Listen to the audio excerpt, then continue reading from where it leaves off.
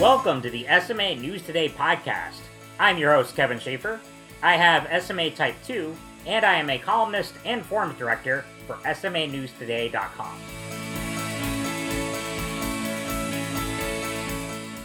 Welcome to the SMA News Today podcast. I'm your host, Kevin Schaefer, and joining me today is Shaniqua Granby. She is from Virginia Beach, Virginia, and she is an equal employment opportunity specialist which working in law and civil rights. So we'll talk more about what she does as the episode goes on. She has SMA Type 3, and we met at this year's Cure SMA conference. So Shaniqua, thanks so much for coming on today. Thank you for having me, Kevin. I'm so excited to share a little bit of my story and how having SMA and faith has, shaped my life and just my journey in general.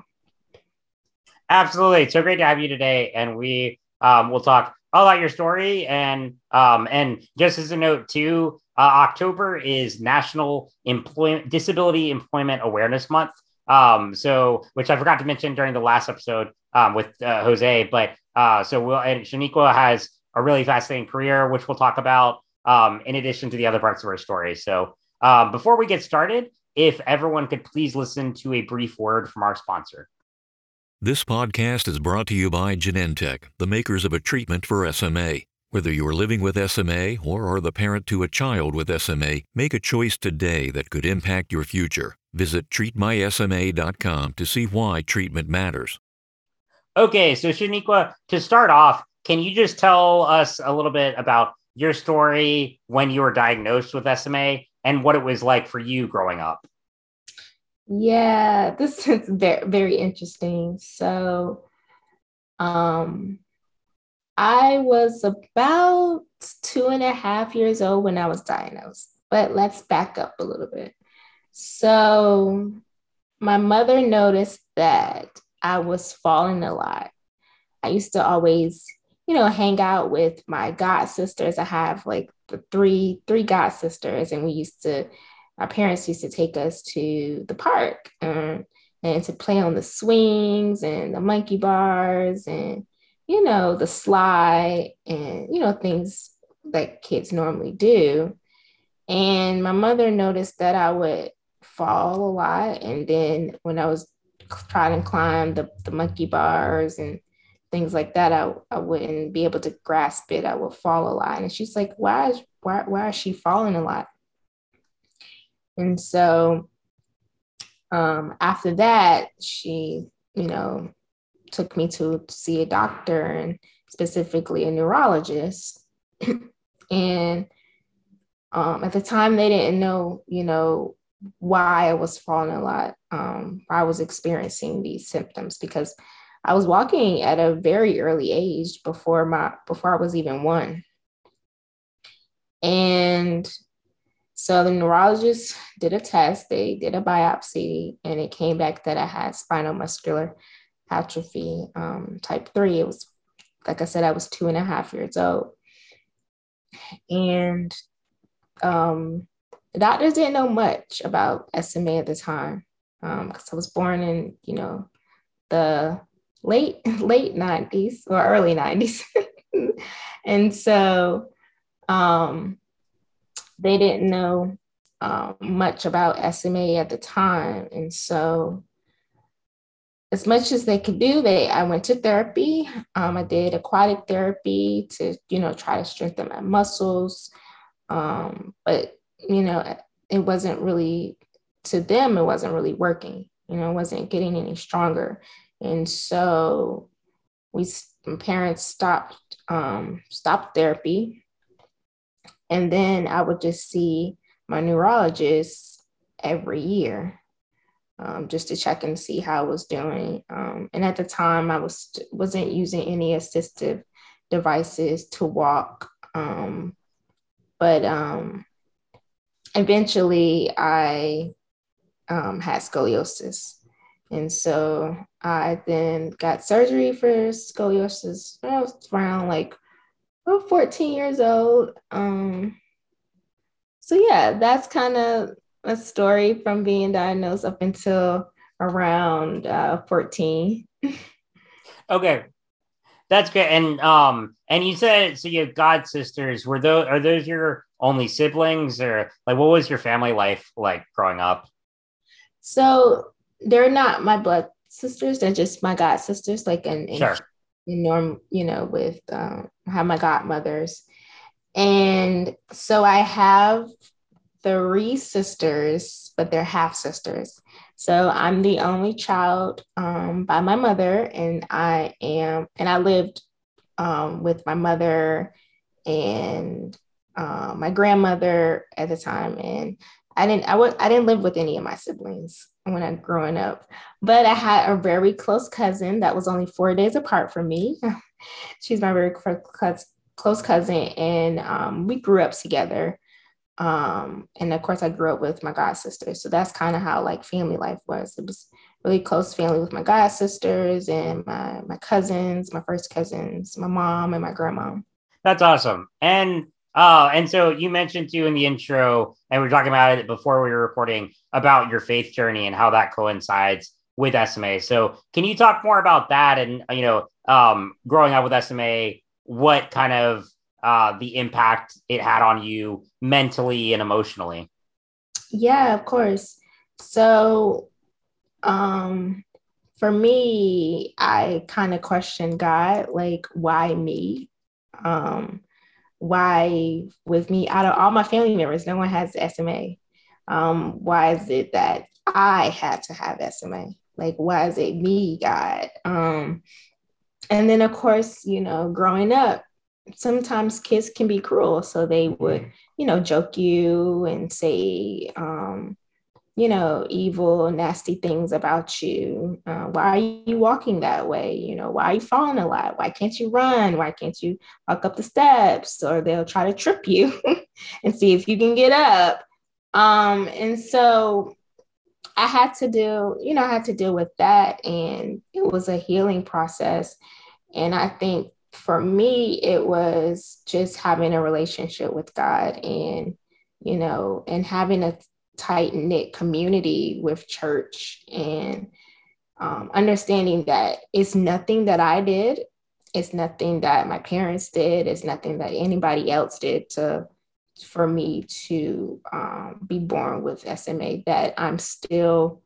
um, that God still created me to be who I am, that I am enough, I am special, and that He sees me, He loves me, and no matter if I have a disability or not, I am who I am, and that shouldn't affect um, how I'm treated and how I treat others, right? Um, and so that's a healing process, but I've got through it, and that's exactly why I want to share my story with others, right? Because I'm pretty sure there's people who are dealing with the same thing. They're maybe questioning God, and maybe their relationship with Him isn't as strong as it used to be because of how others have treated them. But I don't judge anybody. Everybody's on their own journey and their growth. And I'm just here to answer any questions that they have and to just share my story.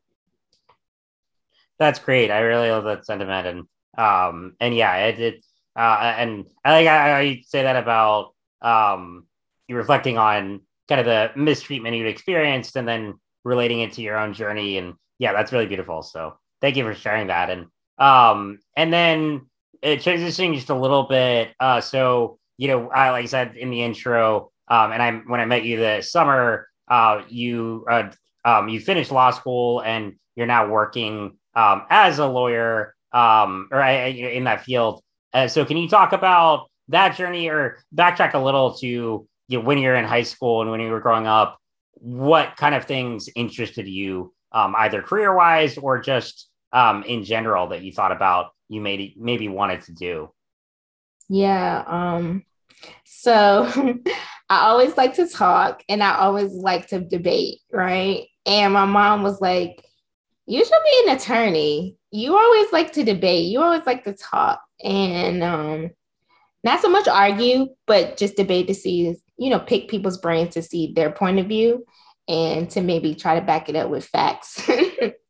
And so when I was in high school, I decided that's what I wanted to do. And I only applied to one school in undergrad and went to HBCU, Hampton University. I would say the best school ever, but of course I'm biased.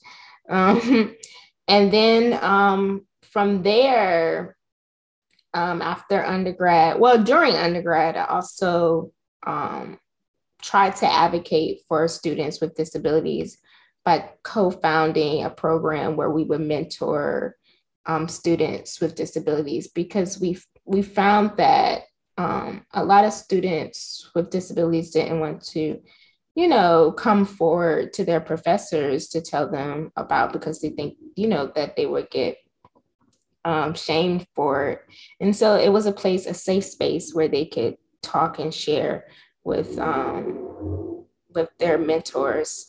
It was starting my senior year, so I believe I left an impact. But yeah, so after undergrad, I got my master's in law with a human resource concentration. And then from there, I went on to law school in Durham, North Carolina. I thought that I wanted to do family law when I was in law school. And so I took a clinic, and I enjoy family law, but it's very emotional when dealing with families. And so I took a different path. I took the non-traditional route of being an attorney. Usually most people think attorneys are always in the courtroom and, taking part of a trial, but there's so many other aspects of being an attorney that people probably don't know about. So I'm more of the behind the scenes of researching and a lot of writing and making decisions on discriminatory cases. I work for federal agencies, so I can't say too much about what I do. But I do work, I'm not necessarily advocating for those with a disability because I'm supposed to be a neutral party.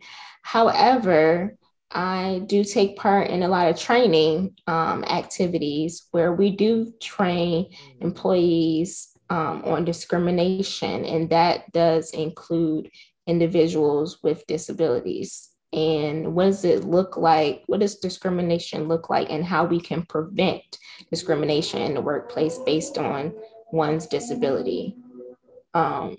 So I think I am making a difference because of, the training, and then also just, hearing the complainants when they bring their cases, although I can't, necessarily fight for them, but I can still,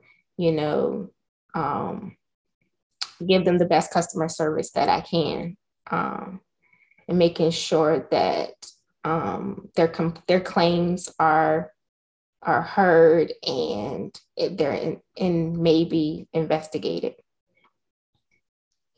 That's awesome. Oh, I think absolutely you're making a difference, and it's it's cool to get that lens. And I know you can't tell too much about what you do, but you did mention to me before we were recording that you work from home. So can you talk about that, like kind of what your schedule is like? And I know you can't go too in depth, but if you can say what you're able to about kind of your day to day, or even past experiences working too, and kind of how you got to this point. Yeah, so once I graduated from law school, and so in 2019, and when I got my job, I was working DC, and I was going into the office. This was before, the pandemic and everything happened. So I was going into the office, which was fine. I was able to take the train, use my motorized wheelchair, and everything was fine. And if I needed to work from home, the agency allowed me to do so, which was really good. Um, so my daily life looked like, you know, waking up really early in the morning. Sometimes my grandma would help me to, get dressed and things like that. So waking up early around like maybe 5 a.m., getting breakfast, taking all my medications, and then going on a train, getting to work, um, doing meetings, working on cases, and then around maybe 4 o'clock, head home. And so when the pandemic hit, everyone had to work from home. So I went back home with my grandma, my mom, and my grandma was a big, big, big help during that time because she was cooking for me. She was helping me dress, helping me bathe. And so working from home it was easy, just sitting behind the computer for 8 hours, working on cases. And then I just kind of got used to that. And so it was harder for me to do a lot of things on my own and to go into the office. And so now I'm able to, work from home. And that, like I said, that looks like, waking up early, getting breakfast, taking my medication, and just sitting behind the computer for at least 8 hours in meetings. And then after that, dinner, and yeah. Oh, join the club. I've been doing remote work for 5+ years now, so it's something I've just become so accustomed to, and I think for those of us with disabilities, it adds a lot of flexibility and convenience, and just makes it easier to conserve our energy for actual work rather than all the logistics of going to an office and commuting and everything else. So for all the not, I never want to say the good thing about the pandemic, but the one of the things to come out of it is an increase in remote work, and I think it has given more disabled people opportunities, and it's something to make note of, and that I hope employers out there will continue to embrace in the future. Yes, me too. Absolutely. Well, Shaniqua, we will be back in just a minute. If everyone could please listen to one more brief word from our sponsor. This podcast is made possible by Genentech, the makers of a treatment for SMA. If you're living with SMA, the subtle changes that happen from one day to the next can be hard to notice until a key function is lost. Many people find that these changes can impact their life not just physically, but also emotionally. Since the progression of SMA is relentless, taking action now is important. If you've waited to go on treatment or were told there were no treatments for you, now might be the time to talk to your doctor. Breakthroughs in science have led to more options than ever before in treatment and care. Choosing a disease-modifying treatment can make a difference. Why wait? Visit treatmysma.com to see why treatment matters. Okay, so Shaniqua, talking about all this through college, law school, starting your career, has your disability progressed during that time? And because I know you're still ambulatory, you use a chair, but you're able to still walk and use the chair on more on as needed basis, as I understand. But throughout all that, how have you managed disability progression, and we'll talk about treatments as well. But managing that and your independence. Yes. So I would say it was around when I started undergrad is when I needed to use like a scooter to get around. I was walking, but long distances became very difficult for me to walk. I had labor breathing, and it was just harder. So I used a motorized wheelchair, and then everything was maintaining like until I would say probably my last year of law school, and that's around 2019. That's when things kind of got um I guess, worse for me. I was falling more. And then also mainly was probably because I was stressed more. I was eating more. And I know for me, the more weight I have, it seems like it's harder for me to walk. And so I was putting on more weight. So I was using my wheelchair more, and I was falling a lot more, and that was harder for me. As far as I would say my motor functions and my strength, that didn't change too much. So yeah. But now I have to walk with assistive devices. It's a walker. Before, I could just, walk just very slowly, without any like a walker or anything. But now, definitely my SMA has progressed, and I have to walk with the walker. And for like short distances, like around the house. Um, but if it's more long distances, I have to use my motorized wheelchair to get around. Definitely. And oh yeah, no, I was going to follow up to that. So, because you talked about your grandmother helping you out during law school, and now you moved back to Virginia, you're living independently. Do you have caregivers with you, or what's kind of your situation there? Yeah, so I never really had caregivers. It was more so just like my grandmother and my mother helped me. So now that although I do live independently, my grandma does come over every day. She lives up the street, so which is really good. Yeah, she comes over every day. She fixes me breakfast. She, washes my clothes. She helps me in anything I need help with. It just depends. Some days I need help with, showering. Some days I don't. It just depends. She helps do my hair, put my hair in a ponytail. She cooks and cleans. Just anything I really need assistance with. So some days I need help out of the bed. She'll help me out of the bed. She'll put on my clothes on. She assists us with putting on my shoes. She's a huge help, and I'm so thankful for her. So yeah.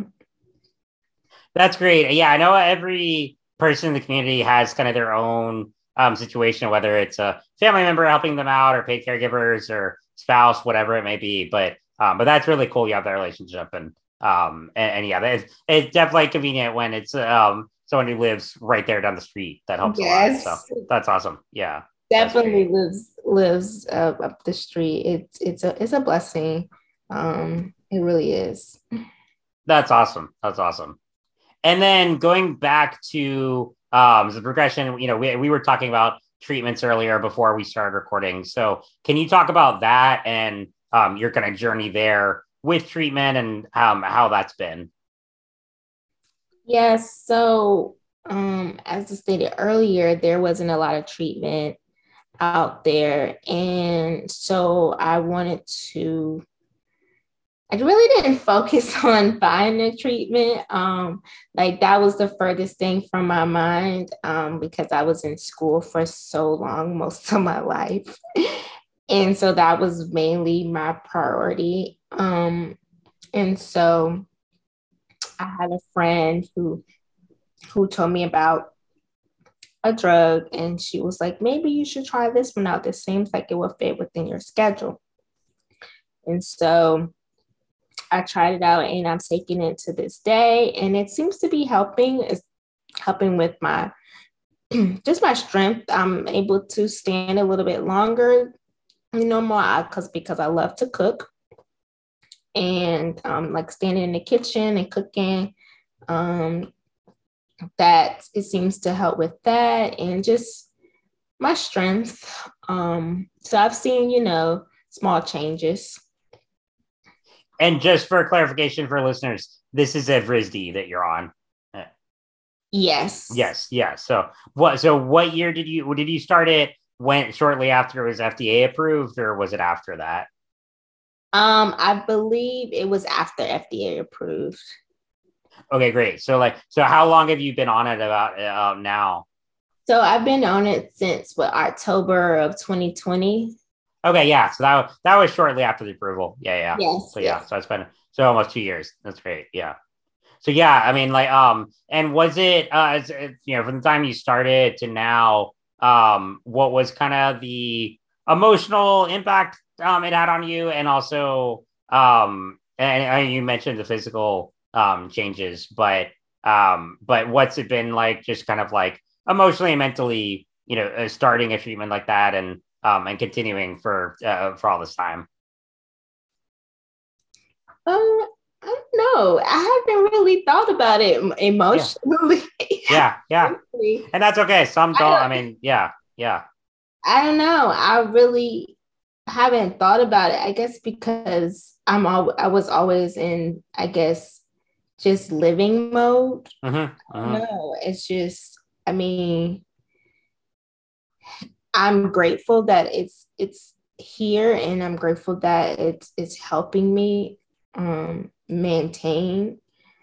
Um yeah, I haven't really I don't think I've thought about it in that. Oh, no, it's totally fine. I asked that question and I always get a range of responses because there are some who are like, sometimes it's parents, sometimes it is older adults who have been like, waiting for something for a long time and they get very overwhelmed. And then others, yeah, have exactly your response where it's just like, we're just kind of living our lives and this comes along and it's great. Sure, it helps a lot. But as far as any kind of like interruption or massive change in our daily lives, like it doesn't necessarily have that effect, and that's totally okay. So I think it's important to look at it from different perspectives in that regard.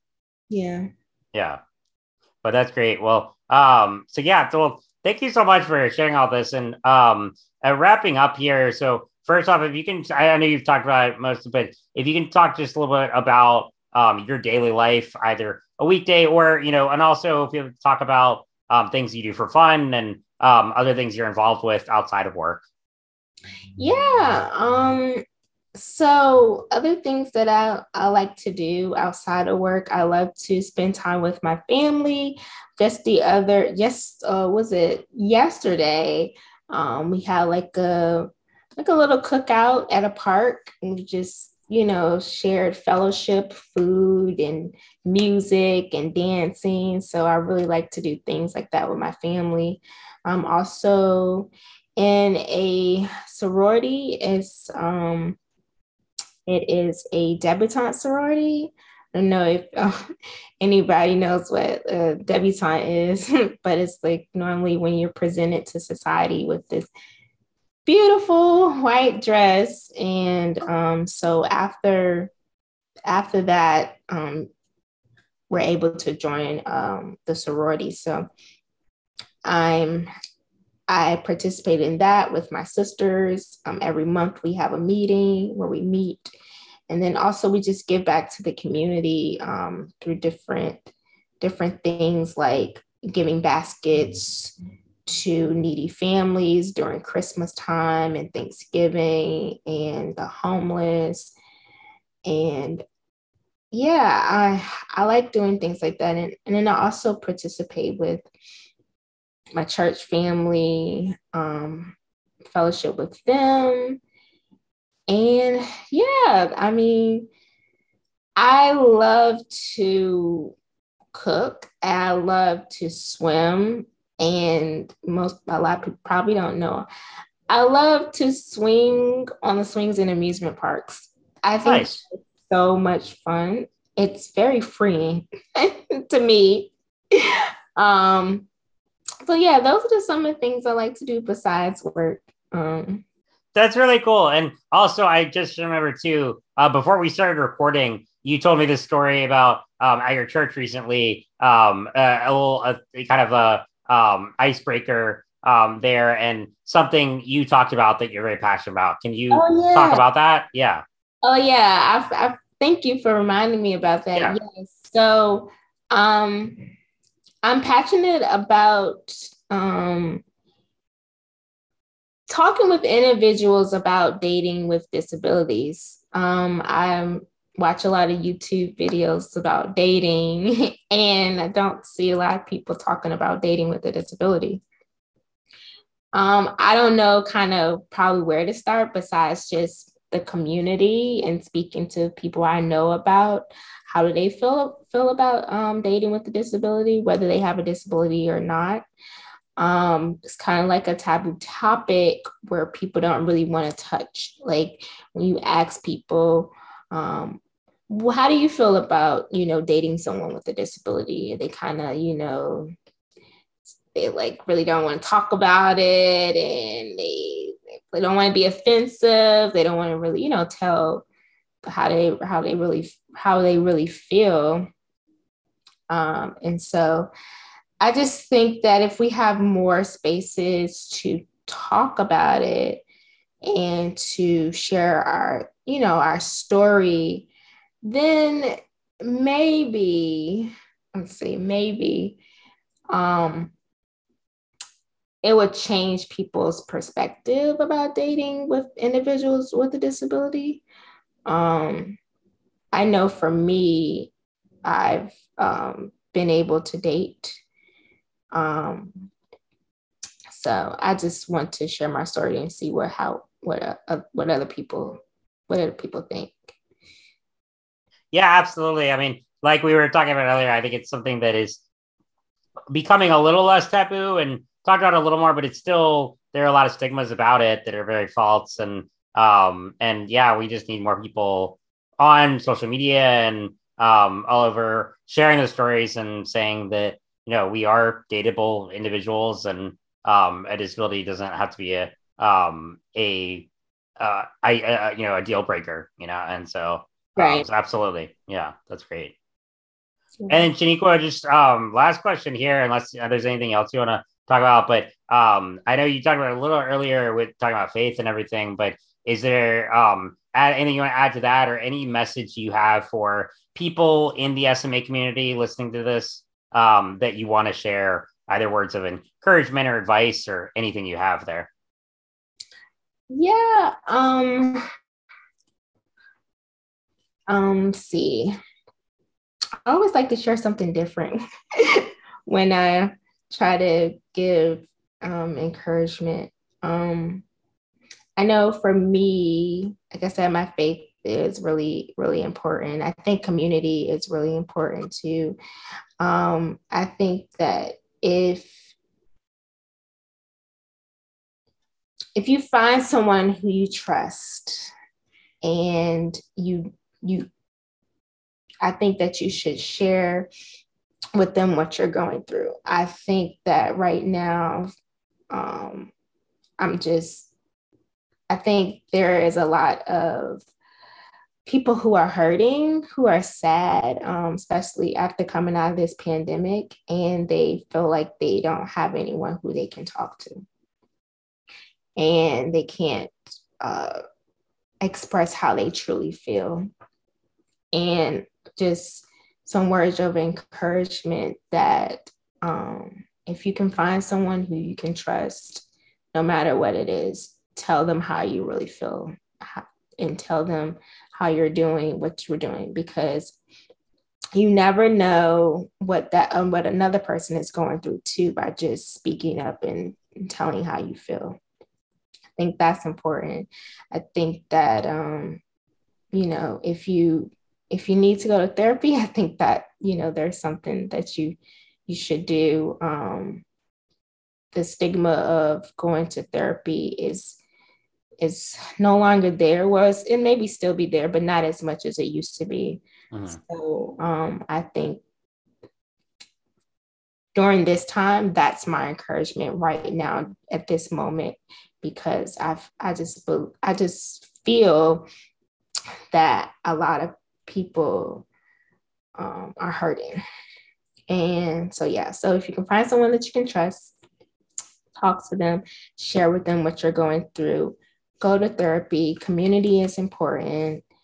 So, yeah, that's my word for today. That's great. I love it. Oh, thank you so much for sharing. And Yeah, I will link your 31 Days of SMA story in the description here. Shaniqua, for listeners out there, Shaniqua contributed to this year's campaign. Is there anywhere else people can find you if they want to reach out to you on social media or anything? Yes. My Instagram, I think it's Shanique. No, is it? Actually, I have to look up my. No worries. I have a different handle for like Twitter and Instagram, and I forget too. So yeah. Because I'm not really, I mean, I'm on social media, but not really. So like Sure. I check just to see if somebody send me a message because I guess like you said, if someone wants to reach me and need help with anything, I'm always here to help in any kind of way. So it is Shaniqua_Niqua. So that's SHANIQUA_NIQUA. Perfect. And I'll link it in the description as well. Yeah. Awesome. Well, Shaniqua, this has been great. Thank you so much for coming on today, for sharing your story, giving some great advice, and yeah, really appreciate it. Well, thank you for having me. Absolutely. And for our listeners out there, you can find more stories and conversations like this by subscribing to the SMA News Today podcast. You can also connect with us directly on our forums and follow all the latest SMA news and perspectives at smanewstoday.com. I'm your host, Kevin Schaefer. Thank you so much for listening, and we will see you next time. Take care. The information in our flash briefings and podcasts are provided for informational and educational purposes only. Be sure to tune in daily to SMA News Today for the latest news and perspectives regarding the disease. Discover more content that might be of interest to you at www.smanewstoday.com. And be sure to follow us on social media and join our SMA News Today forums, a trusted SMA community ready to welcome you anytime.